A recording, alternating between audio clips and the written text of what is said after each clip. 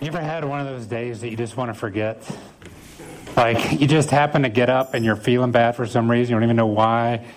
Like in New York, you just know it's going to be a bad day when as soon as you start walking down the subway and everybody's coming out and you know you just missed the train and you're like 10 seconds and the whole day would have been different. I think there's some kind of timing in this city that like if you miss one train, you're going to miss every train the rest of the day. It just works that way. And we probably all had these days in our life that we just wish we could forget. I remember sometimes I wish I didn't remember my first day of first grade. I was in class. It was lunch. Coming to lunch, like that's one of the most stressful things I think as a first grader. Like your first day at lunch, like who am I going to sit with? What's going on? Where do I go? What do I do?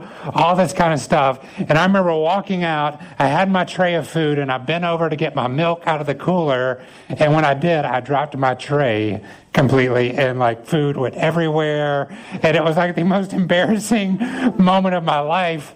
And then the guy right behind me slipped in my peas and did the exact same thing. And so we were wallowing there. And he actually became one of my really good friends. His name was David. And we were in school together for a long time. But it's one of those days I wish I could forget. I remember even the very first Easter. Those of you who might not have been around when New City Church first got going about 3 years ago, the very first Easter service we ever had was our second service.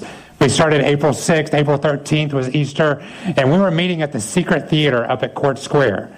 It's called the Secret Theater for a reason, because nobody can find it. Nobody knows where it is. Like, it's just way out of the way, and we were all kind of coming from different directions.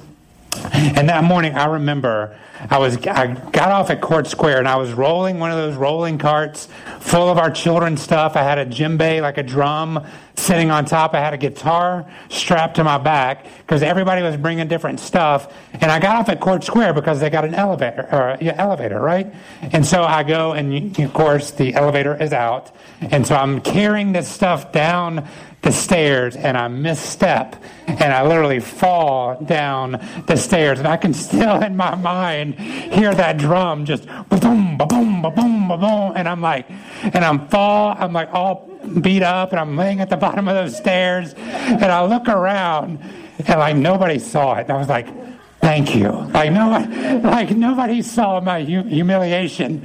But in that moment, it was also one of the loneliest moments I've ever had in the city, because like I'm all alone too. Nobody's here to help. Like I have to get this stuff back up. We were going to have communion that morning. I like broke the plate, squished the grapes, the juice. Everything was like, I was like, we get there. We couldn't even get into the Secret Theater. It was locked up.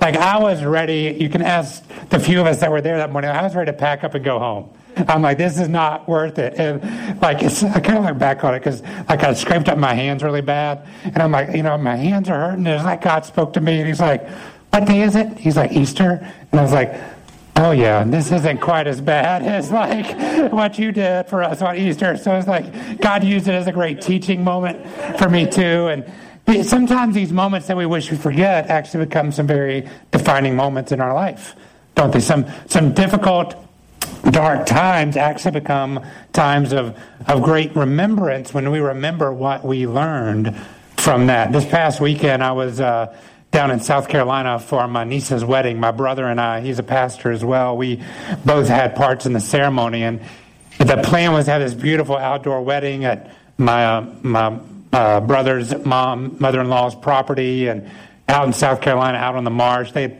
did all this stuff, and I don't know if you remember last week, a tropical storm Bonnie came right in South Carolina. And so we did an outdoor wedding last weekend in the middle of a tropical storm. And we had to move everything underneath the tent and all that stuff. And Bethany, my niece who was getting married, was in tears as we were trying to figure out what to do and all this stuff. And I remember my brother and I talked to her and we said, Bethany, the one thing you want about your wedding is this. You want it to be memorable.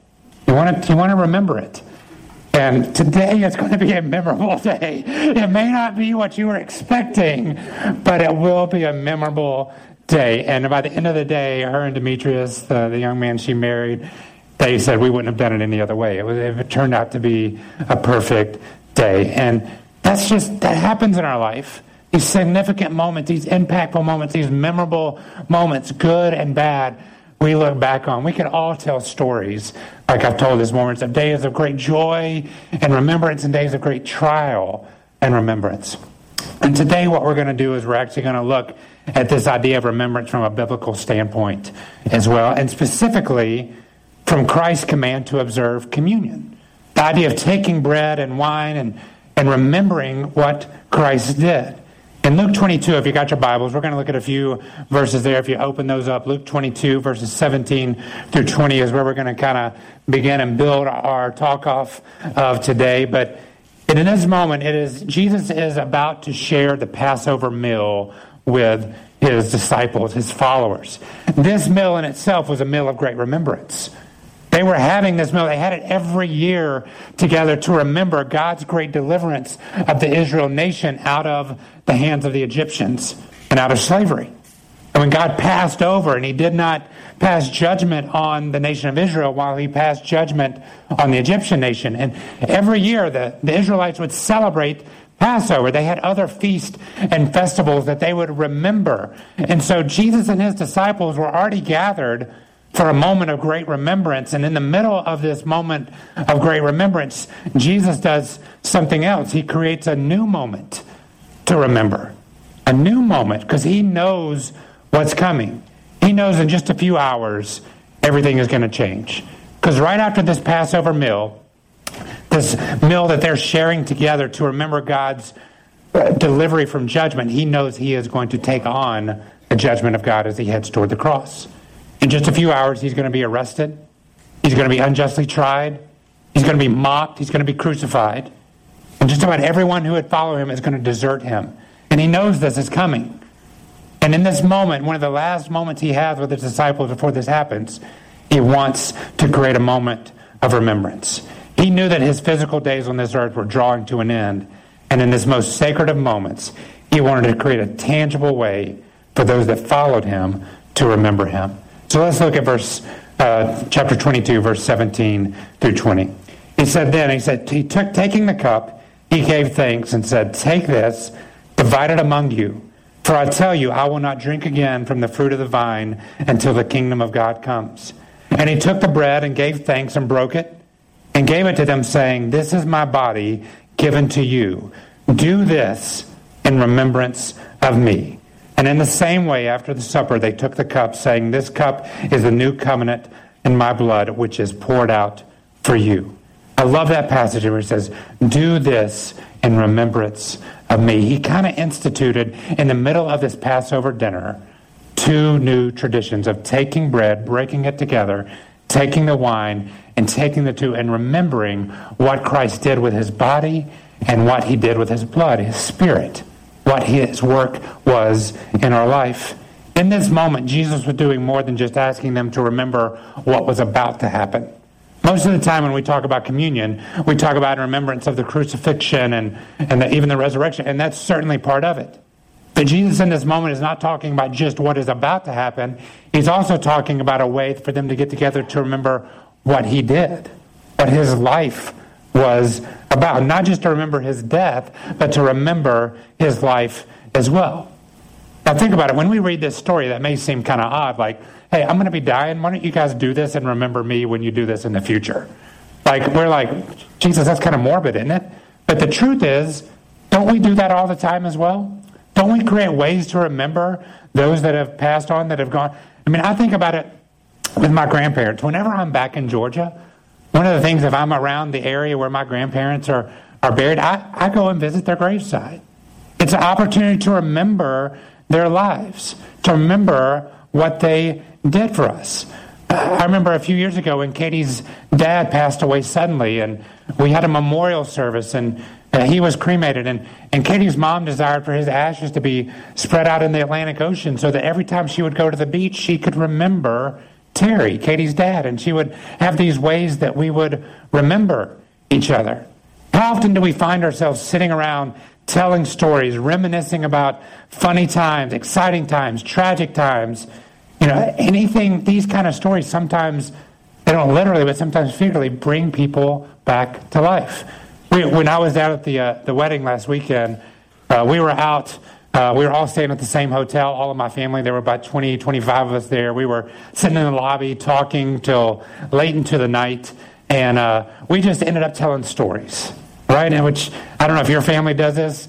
Our family does, and we've got crazy stories, and we just kind of go around, we start picking on different people and start telling stories about this person and that person, and then we'll end up telling stories about those that aren't there anymore. And we end up, I remember telling stories about my grandmother, Nanny, who had passed away a few years ago, and we started telling about what she would have cooked if she would have been at this wedding, and just things that help us remember her, and it was like she was almost there. So we have this in our life.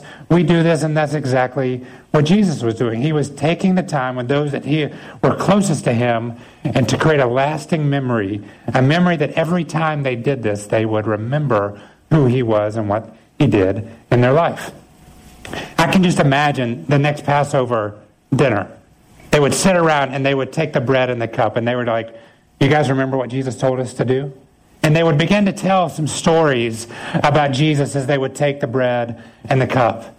And they would share. Do you remember the time he did this? Do you remember the time he did that? And it literally kept that alive. His teachings, his truth alive. And that's what I want us to do today as we move toward communion. I want us to take 3 stories out of Scripture that I think maybe if I was one of the disciples, these are one of the stories I would have brought up about Jesus to help us remember who he was and what he did in our life. The first one is found in Mark chapter 10, verse 35 through 45. And it's kind of a unique story. Jesus had kind of just been on the scene. He's just kind of, his ministry is starting to blow up a little bit. He's healed some people.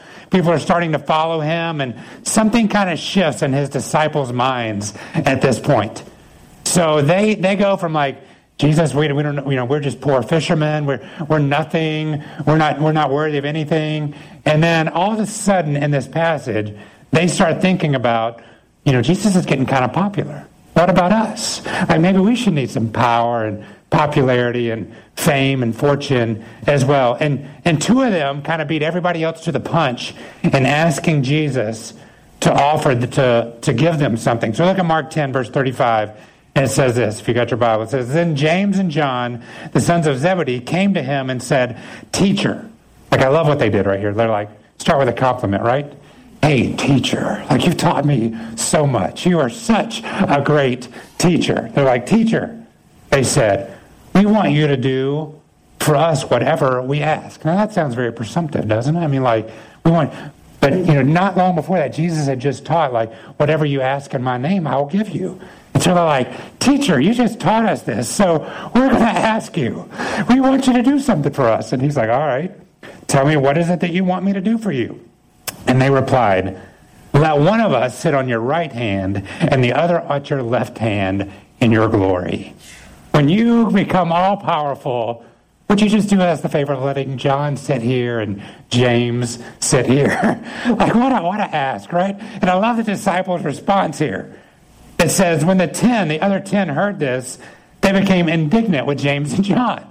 Like, I would too. I'm like, what kind of question is that? And then I would go, why didn't I ask it first? Right? I mean, they're probably like, why didn't we think of that? Jesus, I want to sit at your right hand. I want to sit at your left. And like, why didn't we think of this?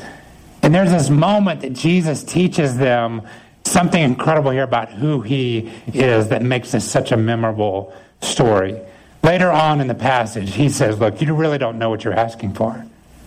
Because if you want to sit on my right and left, there's 2 things you have to be. You have to be a servant, and you have to be willing to sacrifice above all things.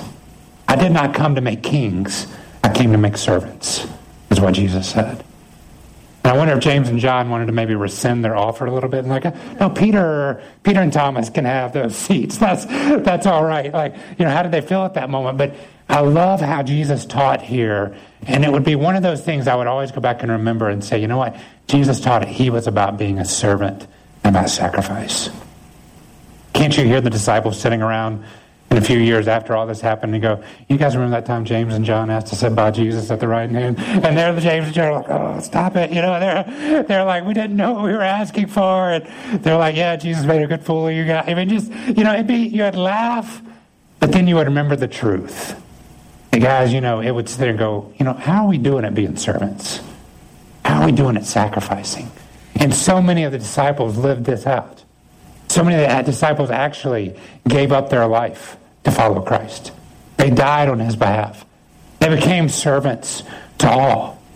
And it'd be one of those times I remember, we just didn't know what we were asking for. But man, what Jesus gave us, the call to be a servant and to sacrifice, is great.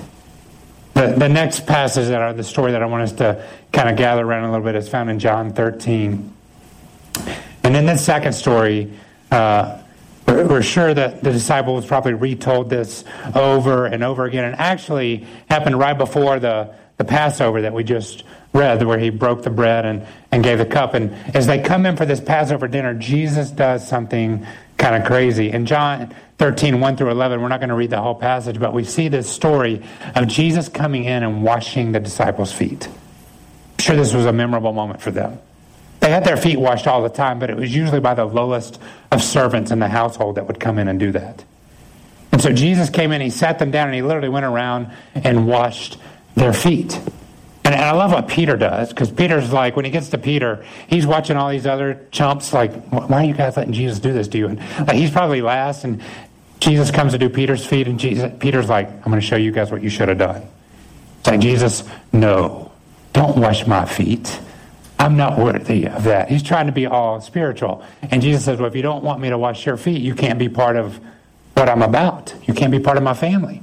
And what does Peter say? I love Peter. He's like, well, don't just wash my feet then. Like, give me a bath, right? And I can just hear the disciples years after that. You guys remember that time Peter asked Jesus to give him a bath at dinner that time, and like just remembering that. And I love even in this what Jesus does, because Jesus didn't do this to just do it. He didn't do it to humiliate himself in front of the disciples.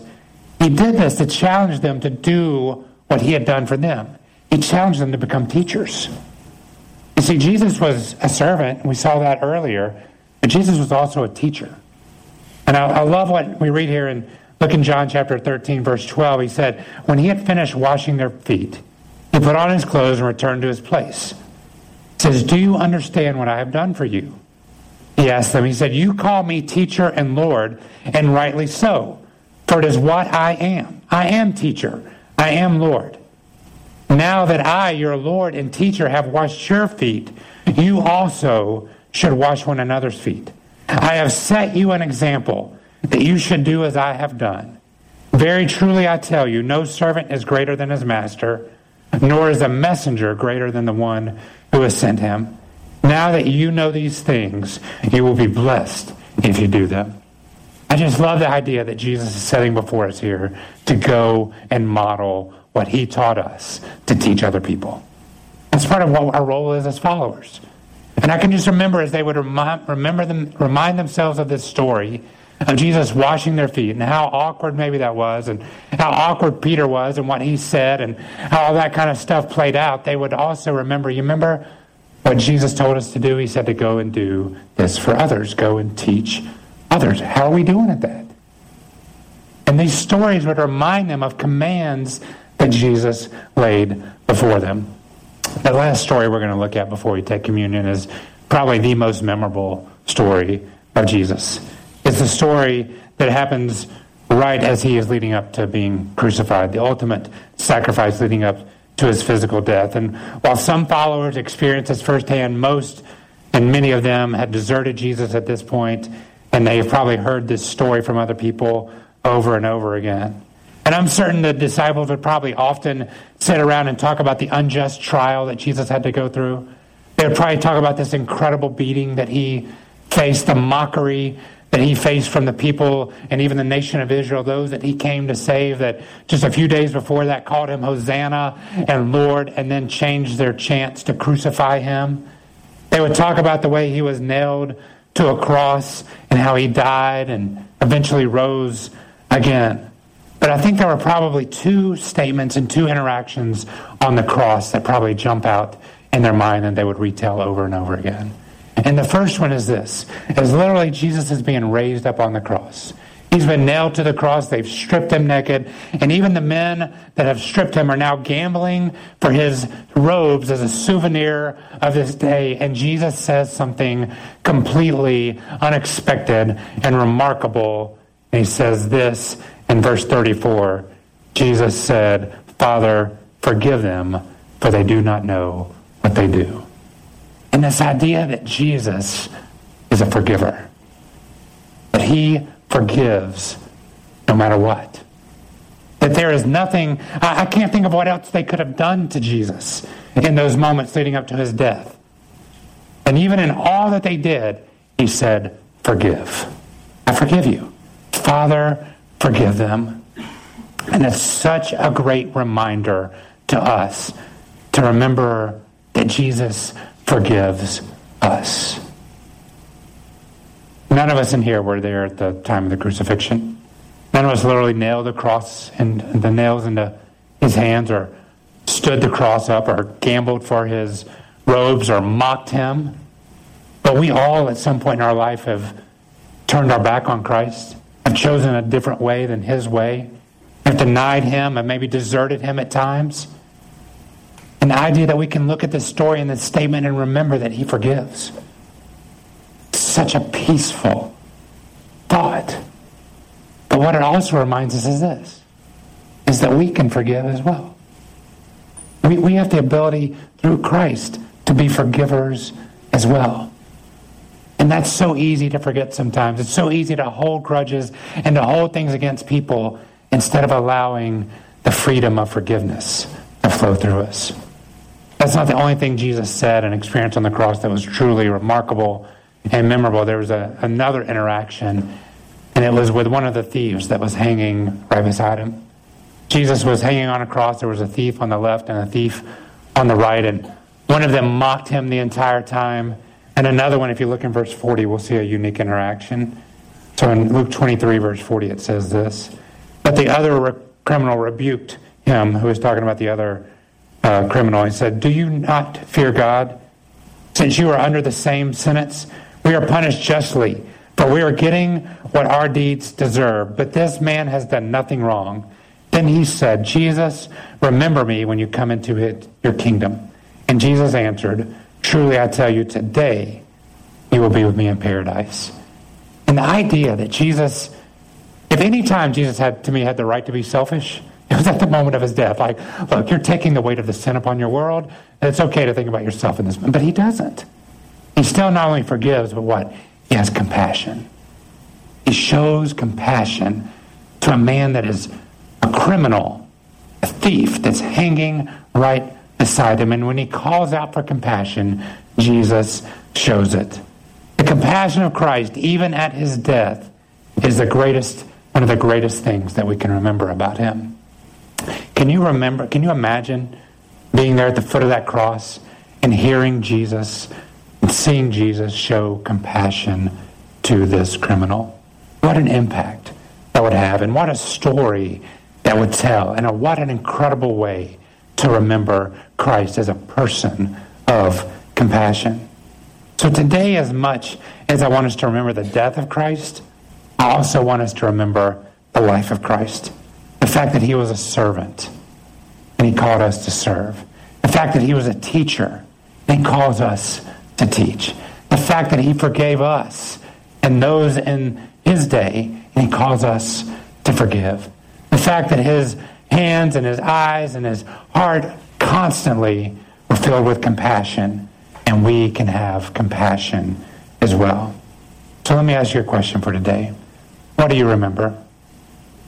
When it comes to being a servant, do you remember a time when Christ has served you? When his body, maybe the church, has impacted your life? Do you remember a time when you modeled this idea of being a servant and saw someone's life changed because of it? Do you remember Christ as servant? Do you remember him as teacher? Do you remember something that Jesus has taught you through the example and teachings recorded in Scripture, or something that he's taught you through others or through prayer? Do you remember a time that God used you to teach others about him and have an impact in their life? Do you remember him as teacher? What about as forgiver? Do you remember when you first experienced the forgiveness that is found through Christ and in salvation? Do you remember what it's like to have guilt and shame removed from your life? Do you remember a time that you showed forgiveness to others and allowed true restoration to come into your life and into theirs? do you remember Christ as forgiver? And finally, compassion. Do you remember a time when you experienced the compassion of Christ through his love, his grace, his mercy, and through his act of sacrifice? Do you remember maybe when others sacrificed on your behalf, when followers of Christ stepped up for you? Do you remember a time that you had a chance to sacrifice on behalf of others? And by doing so you had an eternal impact on their life. Do you remember Christ as compassion? So today, as we get ready to come to the table, I want to give you just a couple of instructions. But really, in Scripture, there are two requirements to come to the table. One is that you're a follower of Christ. It's hard to remember something in your life that it hasn't happened yet. And so if there's been a point in your life where you have surrendered your heart to Christ and you would call out to him as Savior and Lord, you're welcome to come to the table. But I want to be very clear. There's no shame in not coming to the table because of that reason today. Many are here on different levels and different spots in their spiritual journey, and it's completely okay to say, that's not something I'm ready to do yet. Nobody's going to look down upon you. Nobody's going to say, why isn't that person coming? And even in this moment right now, it's an incredible opportunity to say, Christ, I want to surrender. I want you as Lord of my life. I want to experience your grace and your mercy. I want to receive your forgiveness. You can do that in this very moment, and in the moment you do that, you can celebrate the remembrance of a moment that happened 30 seconds ago at the table today. The other thing that it says would keep us from the table is when we're basically living with unrepentant sin. And this doesn't mean that maybe there's something that happened in my life a month or two ago that I forgot to confess to Christ, and you have to start going through this list. What it means is this, is that in this moment, maybe in your life right now, you're choosing to embrace sin over your Savior. You've committed your life to Christ, but you're like, you know what? I am willfully living in disobedience. And again, if that's in your life right now, we've all had times in our life where that's been the case. I can honestly tell you, there's been times I have not come to the Lord's table because of that in my life. So there's no shame in that either. I would call you to repentance. I would call you to experience the forgiveness and compassion of Christ, and you can do that in this moment before you come to the table. But those are the two instructions. In just a moment, I'm going to pray for us, and after we pray, we'll have the tables available. There'll be pieces of bread that you can dip into the wine and take that. You can take that as a family together. If there's people in here you'd like to share that experience with and come alongside of them, there'll be a couple at each table that if you want somebody to pray with you, they're willing to do that as well. But it's kind of a serve yourself. You'll come and take the bread, dip it in the wine, and take it together. After that, we'll have some music and close our service together. But this is a time to remember. I want to challenge you as you come and take the bread and dip it in to the wine and take it. Would you remember Jesus is either teacher or servant or as forgiver or as a man of compassion? Would you let that be, as you taste the wine and the bread, would you allow that memory to bring to life in your own soul something that Christ did for you? You bow your head and close your eyes with me.